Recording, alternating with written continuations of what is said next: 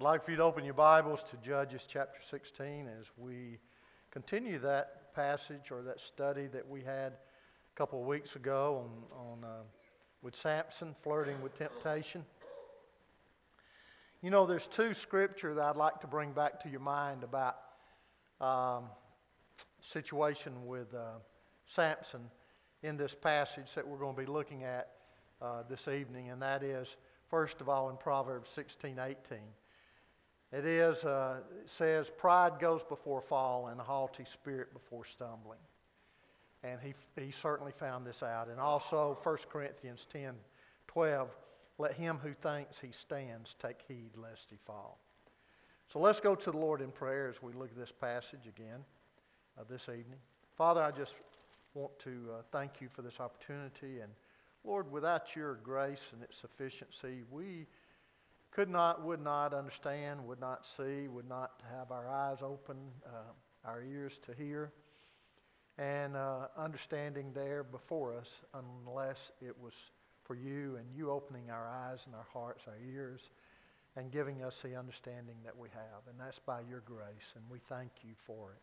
We just pray that that grace will open our eyes to the passage tonight, and it will certainly encourage us and challenge us and strengthen us, and also, Lord, convict us where conviction is needed, and teach us many things that we need to learn from your Spirit and your Word to help us in our walk with you, so that we might be successful, and so that we might not repeat a lot of what we see happening in the Word of God. And if anything does happen, that we will quickly be reminded of this and repent of it and get back on track as soon as possible. So, Lord, you help us to see all of this and more as we look at the passage this evening. In Jesus' name, for his sake we ask it. Amen. As we look at this, it says, now Samson, in verse 1 of chapter 16, went to Gaza and saw a harlot there and went into her.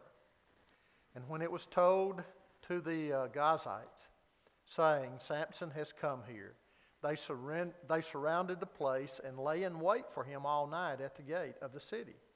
And they kept silent all night, saying, let us wait until the morning light, then we will kill him. Now Samson lay until midnight, and at midnight he arose and took hold of the doors of the city gate and 2 posts and pulled them up along with the bars. Then he put them on his shoulders and carried them up to the top of the mountain, which is opposite Hebron. After this, it came about that he loved a woman in the valley of Sorek, whose name was Delilah.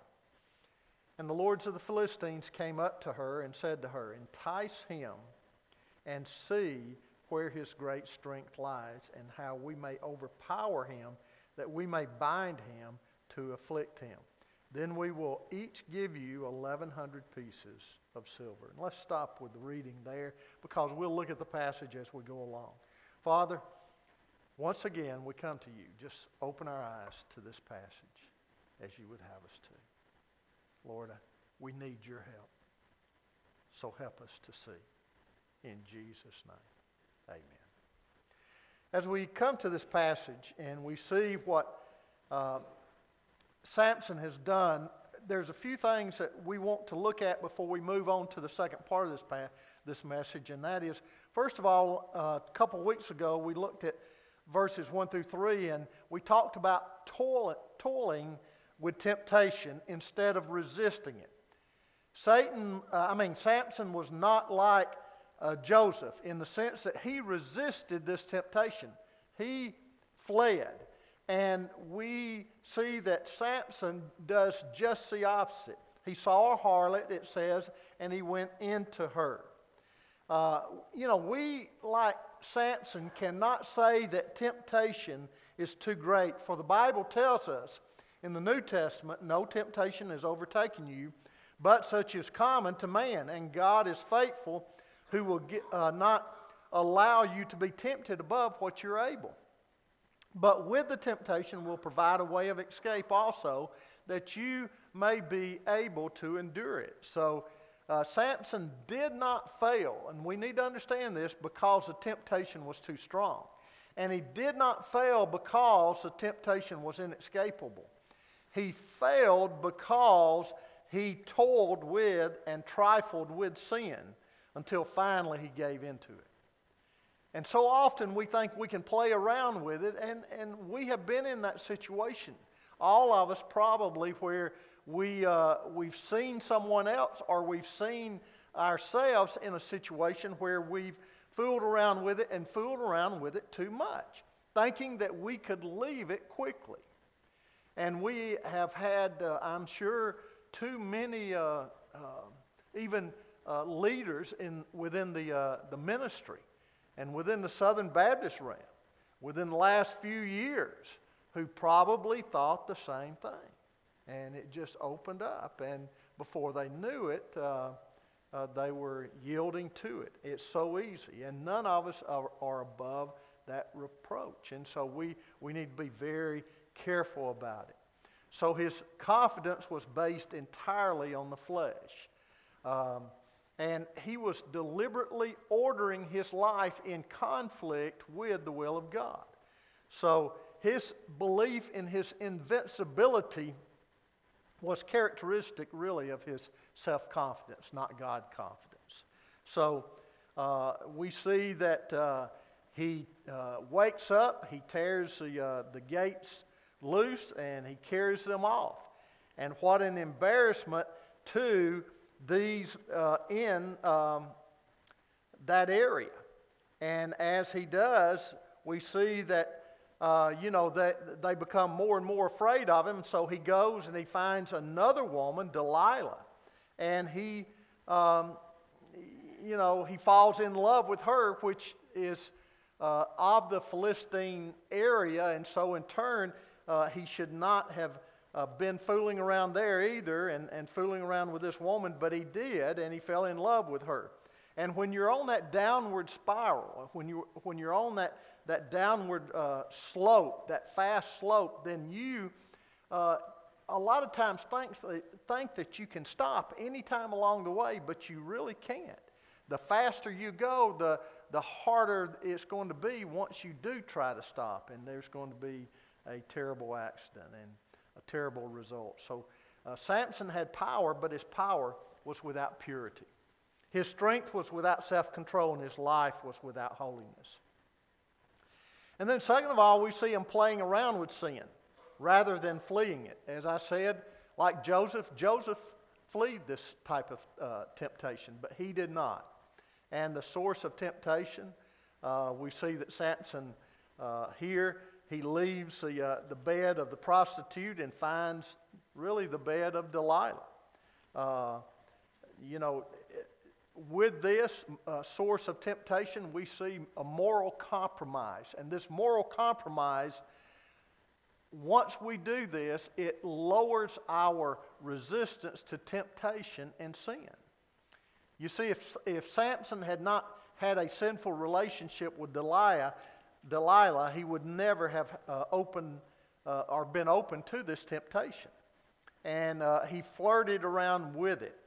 And then, second of all, temptation will arrive in attractive packages so often. And Satan, he's not going to come in an ugly way. He doesn't come in an ugly way even with drugs. People don't see the drug addicts and see what's happened to them and how they're living. Someone that starts getting hooked on these drugs sees the high that they're getting hooked on, or the alcoholic, or whatever it might be, and that's all they see. They see the temporary fix that they're having, the joy that they supposedly have, and they're not looking at the end results or what might happen. Satan doesn't put, as I said the other week, poison in a bottle labeled deadly poison. He puts it in the middle of a nice juicy sirloin steak.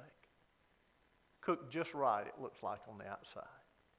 Temptation also comes when we choose the wrong thing, wrong place, wrong person, and wrong time so often. I want you to turn over with me to Psalms 1. Psalm 1.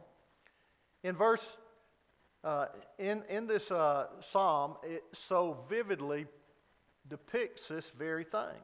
It says, how blessed is the man who does not walk in the counsel of the wicked. In other words, is not in the wrong place, and it's not with the wrong person, nor stand in the path of sinners, nor sit in the seat of scoffers. But his delight is in the law of the Lord, and his law he meditates day and night. And he will be like a tree firmly planted by streams of water, which yields its fruit in its season, and its leaf does not wither. And in whatever he does, he prospers. The wicked are not so, though. And this is what temptation will do to us. And so, being with the wrong people, wrong place, wrong time, all of this. There's nothing that shapes our character more than the people with whom we choose to spend our time. And you'll notice that with so many people, so often. You'll notice it if you look back at the days when you were in school, what groups there were and who did what, and the people that ran around with whom, whoever it might be. And there were certain groups that were very rowdy. We had one group in our high school named the Green Gang, and everybody in town knew about the Green Gang. And they were, they were made up of people that drank, caroused, that had fun, and also loved to fight. And you didn't want to fool with them either. And so in turn, that was the Green Gang. And so then you had you had those that were educational people, that stayed in there and worked hard, and the goody-goodies with the teachers, and they gave them good grades, and of course most of them earned it anyway. And so they were of that group. And then you had the misfits, like I was in, and others. We just misfitted from one group to the next, and we didn't have any specific group. But you had these different groups, and so the Scripture says, "Do not be deceived. Bad company corrupts good morals." We need to look very carefully at our friendships. Does that mean that we can't be friends at all with lost people? No, there's different kinds of friendships in there. There's acquaintances. There's that friendship where you get to know them a little bit more so. You may even have them over at your house sometime, and you may cook a dinner for them. You may try to witness to them gradually over a period of time. And then you have those real close friends. And so we just need to look very carefully at our friendships and discover whether they are drawing us away from Jesus or closer to Him. That's the main thing. Are we closer to Jesus because of these people? Or are we further away? And we can't blame it on them, but we can also see the effect that they're having on us that we choose to do. But then we come to tonight the process of temptation. Here's where we watch Delilah work with all her seductive charm. She asked Samson to tell her the secret of her strength in verse 6. So Delilah said to Samson, "Please tell me where your great strength is, and how you may be bound to afflict you, or how it may be bound to afflict you." So what is interesting here is the reaction of Samson. He should have immediately sensed this, shouldn't he? I mean, she was playing up to him. Sensed the danger and refused to answer and returned home. But because he had already started to slide on the slippery slope of sin, he instead played the game with her. Now, Joseph, this is a good contrast here, isn't it? You remember Joseph? And you remember Potiphar's wife coming in and trying to seduce him? And he ran, and even though it cost him prison and he was falsely accused, he got out of there. I want to tell you, with certain sins, you run from it. You literally run from it.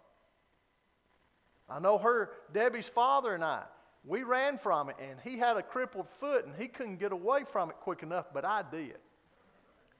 And I left him with the prostitutes out there in Atlanta. So, no, she was in the hospital, and we were going over to the motel downtown to stay while she was in the hospital. And all of a sudden, this nice fancy Volvo pulls up in the middle of the street and stops. And we were crossing to go over to the motel right there that he was staying in. And these two prostitutes get out and start coming over there.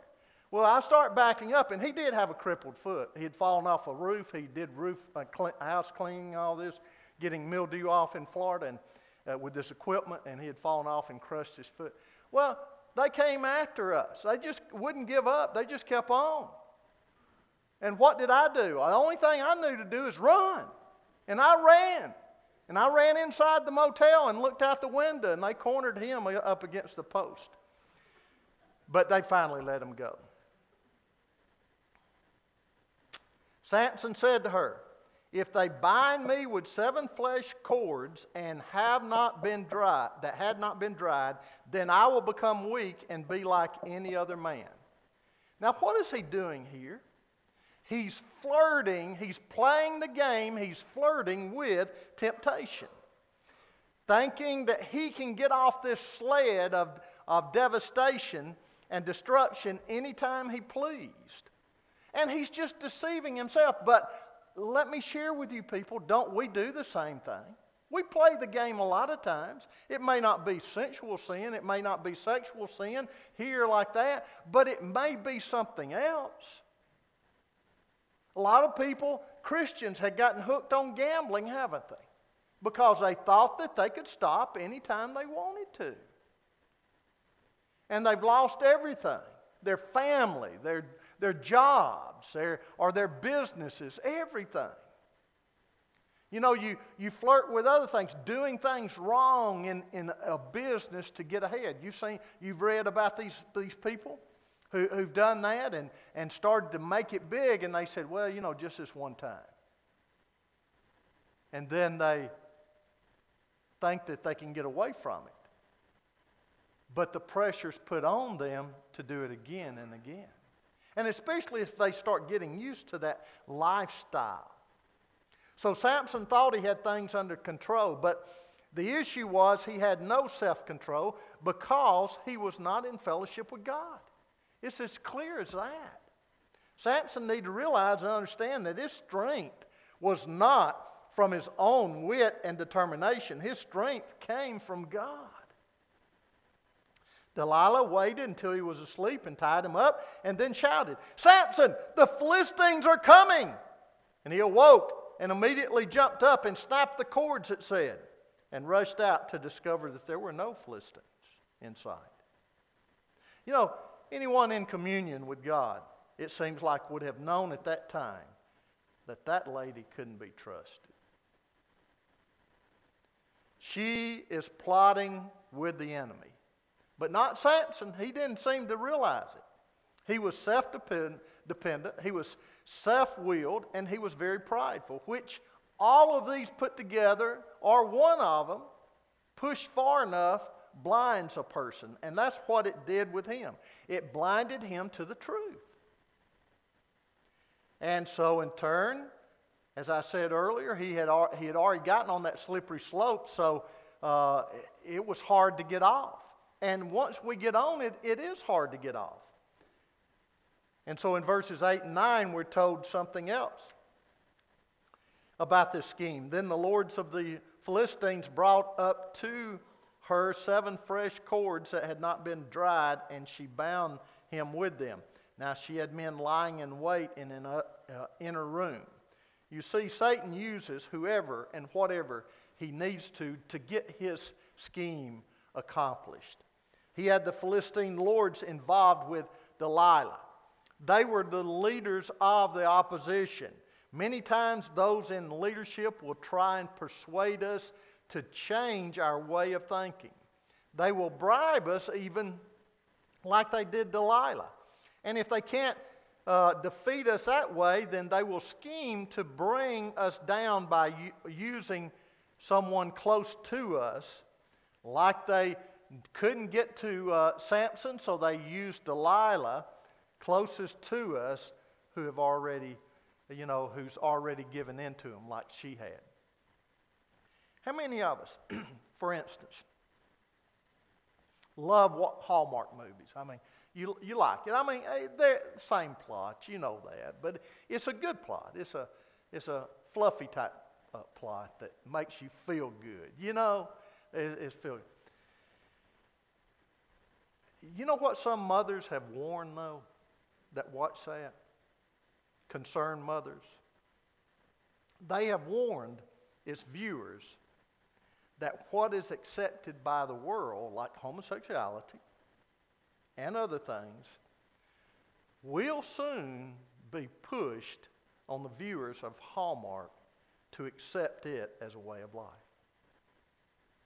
Now take, for instance, a traditionally clean, morally clean organization will one day be pushed, they hope, to allow the gay right activists to put pressure, because they put pressure on them to begin to get on that slippery slope of allowing everything. The right of acceptance and the right of compromise. We've already begun to see, someone pointed out commercials that promote that lifestyle that's being aired on family stations. We say, well, that's just a commercial. That's right. But it's a sponsor too, isn't it? And that sponsor gradually gains power and strength. And if they begin to depend upon these sponsors, then when they threaten to pull the plug, what happens? If they're not strong enough financially and morally, what will happen? They'll give in to it, won't they? Matter of fact, not only do they do that, if they don't allow the LGBTs to be viewed as family tradition, as morally right, as an accepted lifestyle, they'll go after people within. There's already one movie star who, thank goodness, they said, okay. She tried to push them to get this done, and they let her go.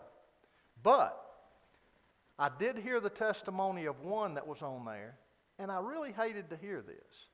She was a singer. She said, I'm a Christian.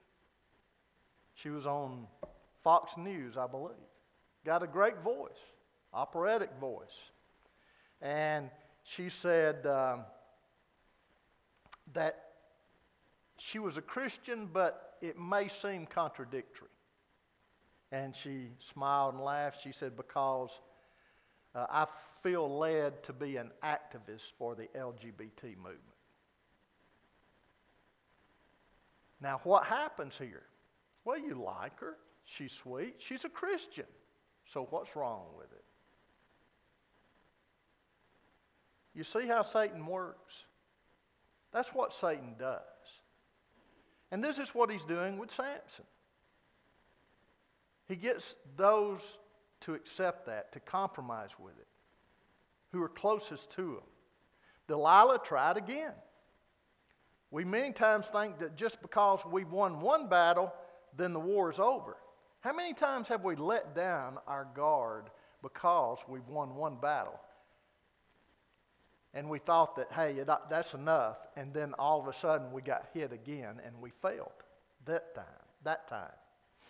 This time Delilah's response to Samson was, then Delilah said to Samson, behold, you have deceived me and told me lies. Now please, will you tell me how you may be bound? Pretty please?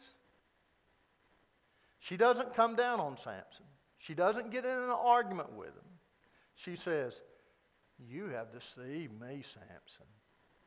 You haven't been honest with me. I thought you loved me. I thought I could trust you. Now please tell me how you may be bound. Well, I can just see the fake tears, can't you? And the bitter honey that's coming out there. all over the words and the enticement that's there. You see, Satan is a schemer. He keeps hitting away at our guard system until he can find a kink in the armor. That's what he wants. Then he finds the tools best to rip that armor open. And he'll do it. Samson is getting further and further away from God and his fellowship. And he should have recognized this. Should have recognized what was going on. Temptation and sin has a tendency, though, to blind an individual to truth, doesn't it? We've already talked about that. Samson thought it was just a game. He thought he could handle it. He thought, he had everything under control. And he said to her, well, if they bind me tightly with new ropes, which have not been used, then I will become weak and be like any other man. So Delilah took new ropes, bound him with them, and said to him, the Philistines are coming upon you, Samson. For the men were lying in wait in the inner room. But he snapped the cords from his arms, the ropes, and snapped them as though they were threads. This time, Delilah used fresh ropes, which had not been used before. And Delilah, though she saw what had happened, she didn't give up. That money looked awful good to her. She wasn't going to accept defeat. She was determined. Then Delilah said to Samson, up to now you've deceived me and told me lies. Tell me how you may be bound. And he said to her, if you weave 7 locks of my hair with the web and fasten it to a pin, then I will become weak and be like any other man. So while he slept, Delilah took the 7 locks of his hair and wove them into the web, and she fastened it to the pin and said to him, the Philistines are upon you, Samson. But he awoke from his sleep and pulled out the pin of the loom from the web. Now these 7 locks of hair, which had never been cut and must have been very long, and wove them into some cloth she already had on the loom. This is what happened, and then she fastened the weaving with a pin, and the posts of that loom were planted right in the ground. And what did he do? He pulled it all up. He jumped up from his sleep and he rushed out looking for the Philistines and pulling the pin and the weaving out of the loom. All of this was hanging from his hair. Boy, what a funny sight. Here was a man who probably started some ridiculous new hair fad, Just a joke. Maybe a fad much like what is followed today in some ways. Who knows? Weaving hanging from the head. Must have been quite some job to untangle, right? So while he slept, Delilah took the 7 locks of his hair and wove them into the web. She fastened it with the pin, said to him, the Philistines are upon you, Samson. But he awoke from his sleep and pulled all that out. Let's just look at some principles of temptation real quick. First of all, as I mentioned earlier, toiling with temptation will entrap us.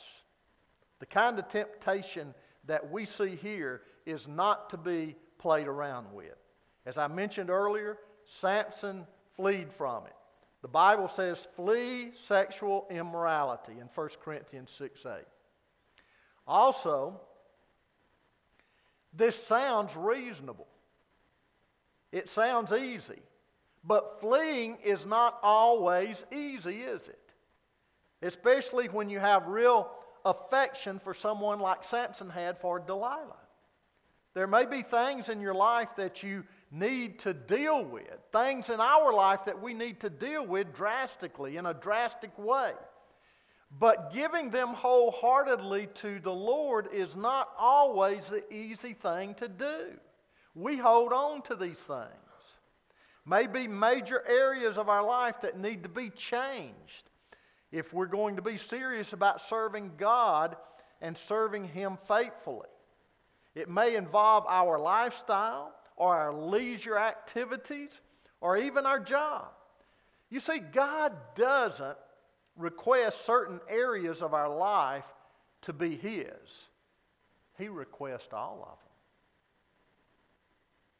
We're just to be good stewards of what He's given us. Fleeing can be hard, but fleeing is essential for Christian life. God calls us to flee temptation so as not to compromise our life and our witness. Second of all, toiling with temptation will ensnare us, but self-confidence will bind us, or blind us, to reality. I hear people say, don't worry about me, that will never happen to me. I won't allow it. Matter of fact, what was really scary and one time, and I thought it odd coming from this man. He was a spiritual giant, and thank God he remained a spiritual giant. He said, if you ever hear a story about me in this area, then you can be assured that it's a lie, because it won't happen to me. And I said, whoa. Now he's dead now, and it didn't happen to him, thank God, that we know about. I hope it didn't. Mighty man of God. Looked up to him, but we need to be very careful. Too many believers are in a world that's far away really from their Savior, not in fellowship with Him. And they think that they can handle temptation. We cannot trifle with sin in our life. If we get to the point of flirting with Delilah, like Samson did, believing that we can keep it in bounds, then we are destined to fall. It's like playing with a lion. You may stick your head in its mouth so many times, but you better watch out. One of these times it may snap and get it. And then the third thing, playing with the Delilah of sin rather should be avoided. But we see Samson played with the Delilah of sin rather than avoiding it. Why? Because it's easier. It's easier to give in. Then she said to him, how can you say, I love you, when your heart is not with me? Whoa, boy. Really hitting him up. Do you really love me? Why are you saying no? You have deceived me these 3 times and have not told me where your great strength is. It came about when she pressed him daily with her words and urged him, that his soul was what? Annoyed to death. So much so that his soul was annoyed to death. In other words, he had had enough of it. So he told her all that was in his heart and said to her, a razor has never come on my head, for I have been a Nazarite to God from my mother's womb. If I am shaved, then my strength will leave me, and I will become weak and like any other man. When Delilah saw that he had told her all that was in his heart, she knew it was coming from his heart this time. She sent and called the lords of the Philistines, saying, come up once more, for he has told me all that is in his heart. Then the lords of the Philistines came up to her and brought the money in her hands. She made him sleep on her knees and called for a man and had him shave off the 7 locks of his hair. Then she began to afflict him, and his strength left him. She said, the Philistines are upon you, Samson. And he rose from the sleep and said, I will go out as at other times and shake myself free. But he did not know, and this is the saddest thing, probably one of the saddest statements in the Bible, but he did not know that the Lord had departed from him. Then the Philistines seized him and gouged out his eyes, and they brought him down to Gaza and bound him with bronze chains, and he was a grinder in the prison. However, the hair of his head began to grow again after it was shaved off. Persistent pays off. Pays off in the right way, and it pays off in the wrong way, doesn't it? For the wrong reasons. Delilah persisted until Samson gave in. Her stubbornness is a good reminder that we need to remember Satan does not give up. He may leave for a season, but he will be back. She pulled out all the stops. She knew the power of a woman's tears, her emotions. You can almost taste the salt in the statement there. Then she said to him, "How can you say I love you when your heart is not with me?" She persisted daily. And then he said, "Enough is enough." But the sad thing is, enough is enough. You either go to the Lord and confess your sins and ask God for help, or you give in to the temptation. And he gave in to the temptation. Temptation and sin can become so overwhelming that we think if we give in to it, it really won't bite us. But it will do more than bite us. It will devour us. What a fool sin makes of us. So he told her all that was in his heart and said to her, "A razor has never come on my head. For I am a Nazarite to God. From my mother's womb, If I am shaved, then my strength will leave me, and I will become weak and be like any other man." He had not made a very strong commitment or a deep faith with his vows. But he did trust God with the part about his hair. And with his hair being shaven, Samson's feeble dedication crumbled. And crumbled completely. When we give in to temptation and start down the slope to devastation, we allow ourselves to believe all kinds of lies. And we do all kinds of irrational things. So, here we see Samson in a situation that is very sad because of him yielding to temptation, allowing himself to grow away from the Lord and not close to the Lord. He had lost touch with the Lord and didn't even know it. It says that he didn't even know that the Lord had departed from him.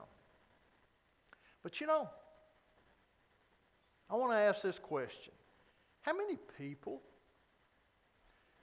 do you think that are in church, that comes to church, that are that way? What percentage would you say? They may come to church on a regular basis. They may even have devotional. They may even read the Bible. But they just go through the motions and they don't walk with God. We think coming to church does it for us sometimes. We all get that. Whether we want to admit it or not, we think that. Now, there's nothing, church should be a part of it, but it should be a part of our relationship with the Lord. Because of our relationship with the Lord. Going to Sunday school, the same thing. What we don't realize sometimes is we need to stay in touch with God, and we've lost that touch. A consistent walk of faith with God, a continual relationship with Him. Not externals alone, but an internal relationship that moves to external experiences. You see, what scares me today is we want to do a lot of good things, and I'm all for doing a lot of good things. But we think doing those good things are a reflection of our relationship with God. We rely on those things to satisfy us. I feel good about doing those things. And while at the same time, it's not coming out of that relationship with God. It should be stemming from that. We should be walking with God and wanting to help meet the needs of these people. Reach them for the Lord. Not just help them in some physical way. I wonder how many times when we help people physically. I know that John is giving out tracts, but I wonder how many just help people and they never share with them about the ultimate help that comes through Jesus Christ. You see, we have a culture today that likes to feel good from doing things. Well, that's good, but that better stem from feeling good from walking with God. Having that relationship with God. Not externals alone, but an internal relationship that moves us to external experiences. But please, don't leave me here and think that there's no hope here. If you'll look in verse 22, however, the hair of his head began to grow again after it was shaved. Now this is where I believe that probably if you see a time where Samson may have repented, it was here. You see, I believe Samson genuinely repented of his sin. I believe that God was present. He was working to restore Samson. I believe Samson, realized what he had done. We can be thankful that God doesn't give up on us. You may know what it is to fail. And maybe you have fallen to temptation. I know I have at times. Maybe you fallen to the point where you're ashamed if someone finds out about the details. Well, you just remember, hair can grow back. It did with Samson. God can use us again, even in our failure. He will not abandon us. So when we fail, and unfortunately we will, what we need to do is we need to be on the fast track back to the Lord, ask for His forgiveness, claim His forgiveness with genuine repentance, and rest assured, trust in Him that He will work His healing grace in our lives because He promises He will. That's an awesome God. Samson served that God. Failed, but served Him unto his death. Came back, didn't he? And we can too. Let's bow our heads in prayer. Father, I just want